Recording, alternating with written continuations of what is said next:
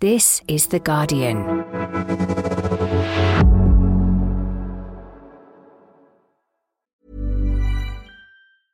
Introducing Wondersuite from Bluehost.com. Website creation is hard, but now with Bluehost, you can answer a few simple questions about your business and get a unique WordPress website or store right away. From there, you can customize your design, colors, and content. And Bluehost automatically helps you get found in search engines like Google and Bing.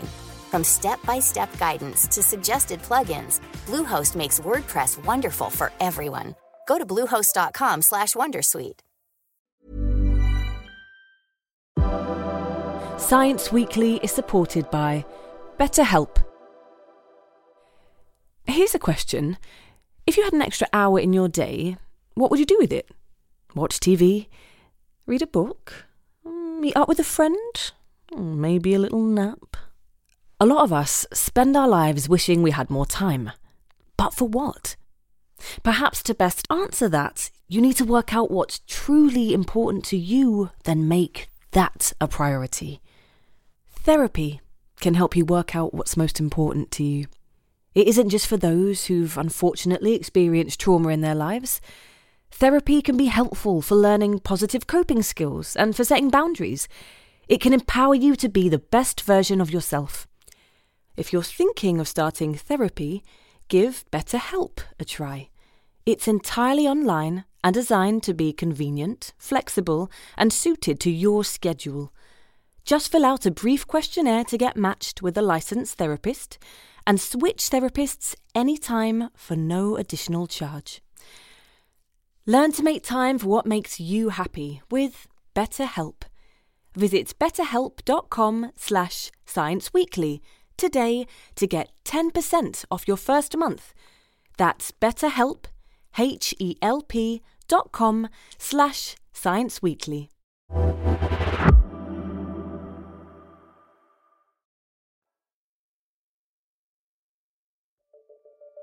We're now halfway through Cop28, the world's yearly climate meeting. There's a lot to get done, and the stakes couldn't be higher, as once again this week scientists are warning that humanity is racing towards disastrous global tipping points that could trigger planetary shifts, unleashing dangerous and sweeping damage to nature and people that can't be undone. So, no pressure. And as we head into the second week, it feels like things have been off to a rocky start in Dubai, with Cop28 President Al Jaber making some surprising comments on Sunday. So he can be very charming, but he was clearly in a bad mood maybe in this interaction. And he was insisting that there was no science behind the phase out of fossil fuels. Guardian biodiversity reporter Patrick Greenfield was there to see the repercussions unfold. It was extraordinary. I was in the room. It was a bit like when a football manager loses it in a press conference. And yeah, it was high drama. But while it seems as if Al Jaber's comments have undermined his conference, things aren't so bad on the ground. It's more positive here than it might seem from maybe afar. So, what's been happening at COP so far? What's been big on the agenda? And has any progress been made? From The Guardian, I'm Madeline Finlay, and this is Science Weekly.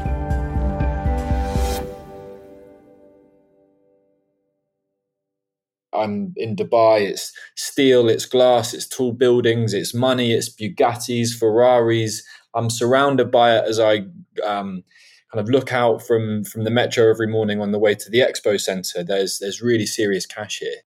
And the surreal experience of being at COP doesn't stop at the conference centre doors for reporter Patrick Greenfield. This is my third COP, and they're quite bizarre experiences, right? Because I'm yet to go to an event on the planet where you can walk past Bill Gates, then a professional sports person might be there, then indigenous activists from the Amazon or East Africa. The world is really here in all its nooks and crannies represented. So, Patrick, what's been happening so far at COP28? So it's been a dramatic few days in Dubai. So on Sunday evening, my colleague Damien Carrington and the reporter Ben Stockton published an exclusive. It was a recording of Sultan Al Jaber, who is the COP president, who is also the head of the UAE's state oil company ADNOC, talking in a climate event about whether we needed to phase out fossil fuels or not. And there is no science out there or no scenario out there that says that the phase out of fossil fuel is what's going to achieve 1.5. 1.5 is my North Star. It changed the mood of the COP, which had started so well. To explain a little bit about Sultan Al Jaber's role, he is going to have to kind of corral and bring countries together to agree this final text in a few days' time. And if he doesn't think that there's any science behind phasing out fossil fuels to meet 1.5 degrees, then gosh, we really are in a mess, right? Because that's not quite what the science says.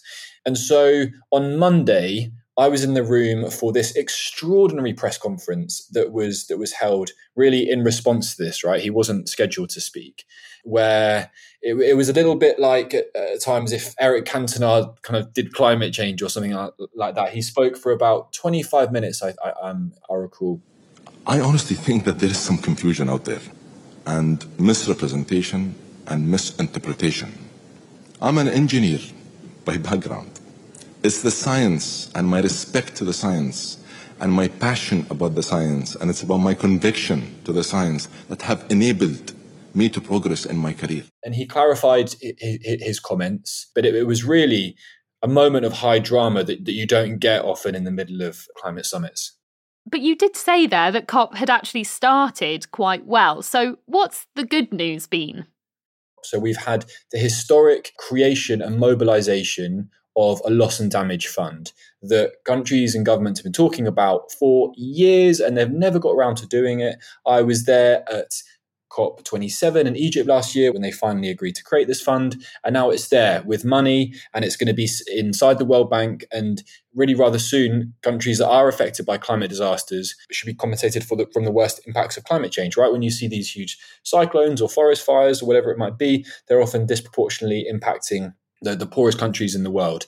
And now there is a fund dedicated to mitigating the impacts of that, and it's growing in size. And look, it's not a huge amount of money in terms of the way kind of international politics works, right? But politically, it's really important for this COP. It is a key ask for developing countries. And to be honest, it's cleared the decks for negotiations about other things. There is a good feeling in negotiating halls, I think, right? I have really, especially last year, noticed how strained things have become between the global north and south. Climate justice was really eating away at the trust between governments who are meant to be cooperating on what we do about the climate crisis. But now we've started a climate summit, albeit in a massive petro state in Dubai, with some really positive news. And they are getting down into it now on issues about the phase out or phase down of fossil fuels.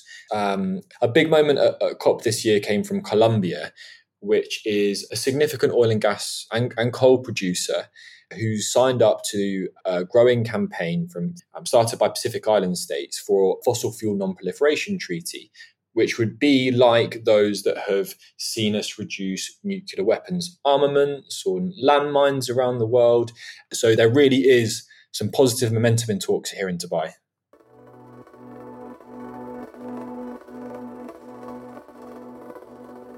One of the topics that's on the agenda at COP28 is something that Patrick has been investigating for a few years now: carbon credits and carbon markets.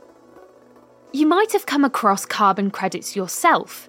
Companies often buy them to offset their carbon emissions, so they can say their products like flights, sandwiches, and coffee are carbon neutral. The idea is that when a country, company, or individual emits carbon, they can give money to an organisation. That organisation then invests the money, either on protecting existing environments like rainforests, or planting new ones that are drawing down carbon from around the world. A government, company, or individual can then say their carbon emissions have been offset. carbon markets are the ways credits are bought and sold. Patrick. So carbon markets are a very important issue at COP. Under the Paris Agreement, we've agreed to create one that helps us get to 1.5, 2 degrees. And I think the statistic, according to IETA, an organisation that deals with carbon trading, is that 80% of NDCs, so those are the nationally determined contributions, a country's plan to how they're going to get to 1.5, 2 degrees, 80% of those rely on carbon trading, right? So what does that mean? That means that if you're Germany, say, and you're really struggling to decarbonize as quickly as you might like, you might pay for climate change mitigation in Chad or Vietnam. There are schemes now that are just starting up where one country is paying to electrify another country's bus network, right? And claiming the carbon reductions towards their own NDC. And we'll see loads of these kinds of deals maybe in the future once the rules get up and running. And politicians like John Kerry, Ursula von der Leyen, the new head of the World Bank, the UK government, I mean, they're all really throwing their weight behind this, in part for political reasons, because you do need a mechanism to get money quickly to the developing world. So carbon credits are a big part of how countries are currently committing to getting to their goals, which they've set at previous COPs and are being evaluated now. But there are a lot of issues with these credits at the moment, aren't there? Yeah, so it's a complicated and infuriating world in many ways, the carbon market. So actually, it's quite hard to buy a credit and can be very, very expensive to buy a credit that removes carbon from the atmosphere. We don't have the technology to do this at scale yet. And to do this with nature, say through tree planting, is expensive. And there's not really actually the space to do it on a big scale, given pressures from agriculture and everything else we need to do with land. So most are these things called avoided credits. The most popular type in the last few years are ones for avoided deforestation. So all listeners will have heard about the need to keep places like the Amazon rainforest or the Congo Basin rainforest standing, and they're threatened. And the idea here is you say, okay, well, I'm going to pay to stop those trees from being destroyed that otherwise would have been cleared for cattle ranching, for a new soy field, right? And under the way this is meant to work, those carbon reductions can be used to cancel out whatever you're doing from flying or driving or whatever that might be. But, Maddie, I hear you ask, how do you know if a tree was definitely going to be cut down, right? And your money you've paid to stop that? You can't, right? Ever on some level. It's very difficult. Often many of these things are a mirage. You're just giving money to a forest that wasn't threatened in the first place or wasn't as threatened as the credits are claiming it to have been. As well as the issues that you've just raised, there are also concerns around what the industry could mean for people living inside areas covered by carbon projects, or what happens to land rights when your government signs over land to a company that, could be in another country. And amongst all of this is a mysterious company called Blue Carbon, which I know you've reported on, and this company is taking a pretty significant role at COP. Blue Carbon is run by a member of Dubai's royal family, Sheikh Ahmed Al Maktoum, who has been making deals with African states over big parts of their forests. Tell me about that. This really is a new gold rush in a new commodity in many ways, right? And with that, you get speculators, you get companies that want to get in there first and be at the forefront of this, and yet make a name for themselves, make some money along the way, and get this going. And one of them is this mysterious company called Blue Carbon, as you say, that is only about a year old, but over the course of mainly 2023 has made deals that cover an enormous area of African forest. They're at a government level, right? So we're talking about deals that cover 20% of Zimbabwe, I think it's 8 or 10% of Zambia, just really kind of astonishing amounts of countries. Blue Carbon will be making money from that along the way. But the great thing about COP is that you can just walk up to world leaders sometimes and ask them a question. And I was able to do that with the president of Zambia. As a final question, what do you say to those who say this is a new grab for Africa's resources? It shouldn't be like that. This is what we're exactly saying here. It shouldn't be a grab. It shouldn't be. You heard me say that. This is a positive. It's not a negative. Thank you very much. These deals haven't stopped, Maddie. They've signed 3 at COP with Dominica, Comoros, the Bahamas, and I know that there are more coming, right? And it's something that listeners maybe need to get used to. We're going to see a lot of this. In response to Patrick's reporting, Blue Carbon said it was committed to stringent rules about suitable methodologies for the carbon projects and would follow whatever governments agreed at COP28. It said its team had previous experience developing carbon projects. Patrick approached Sheikh Ahmed, but he declined to be interviewed for the article through his office. I mean, Patrick, it's definitely been an interesting COP so far. So what are you going to keep your eyes out for over the next couple of days? What's going to be on your radar? The big issue is going to be the language on phase down, phase out of fossil fuels. There won't be any other game in town, I think, for the next few days. But it's really set up for a kind of final tussle on that. Something that I wanted to say, Maddie, to listeners, climate COPs are fundamentally about avoiding bad realities. And so often at home, it can seem quite frustrating, I imagine, when you hear about the bad news and the things that aren't happening. But this process has already achieved a lot in terms of preventing and highlighting what a 6 degree, 5 degree, 4 degree world could be like. And we're successfully, hopefully, avoiding those things, right? And yes, not enough is being done. Yes, we need to go quicker. Yes, we need more action. But from speaking with, say, Pacific Island states and others that are already experiencing really quite terrifying consequences of global heating, this is the only game in town. This is the only place where the world gets together to try and sort this out once a year. And it's special and moving at times to be here, as well as being incredibly frustrating and the rest of it, right? So don't give up. Patrick, I think that's the perfect point for us to end this conversation. Don't give up. And I'm going to be reading all of your articles over the next few weeks, keeping up with what's going on at COP, as well as the rest of the fantastic environment team that are there. So thank you so much for coming on. Thanks, Maddie. Thanks again to Patrick Greenfield. You can follow all the news from our journalists at Cop28 on theguardian.com. And before you go, I wanted to point you towards our sister podcast, Today in Focus. Yesterday, political correspondent Alitha Adu took a look at what we might expect from Boris Johnson as he takes his turn to answer questions at the COVID inquiry, and what his account could mean for grieving families, his own political career, and what lessons need to be learned. It's such an interesting episode, so I really recommend taking a listen. Just search for Today in Focus wherever you get your podcasts. And that's it from us today.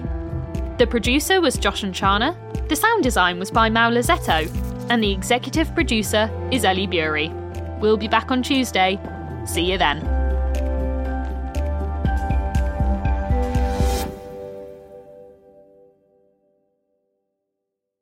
This is The Guardian.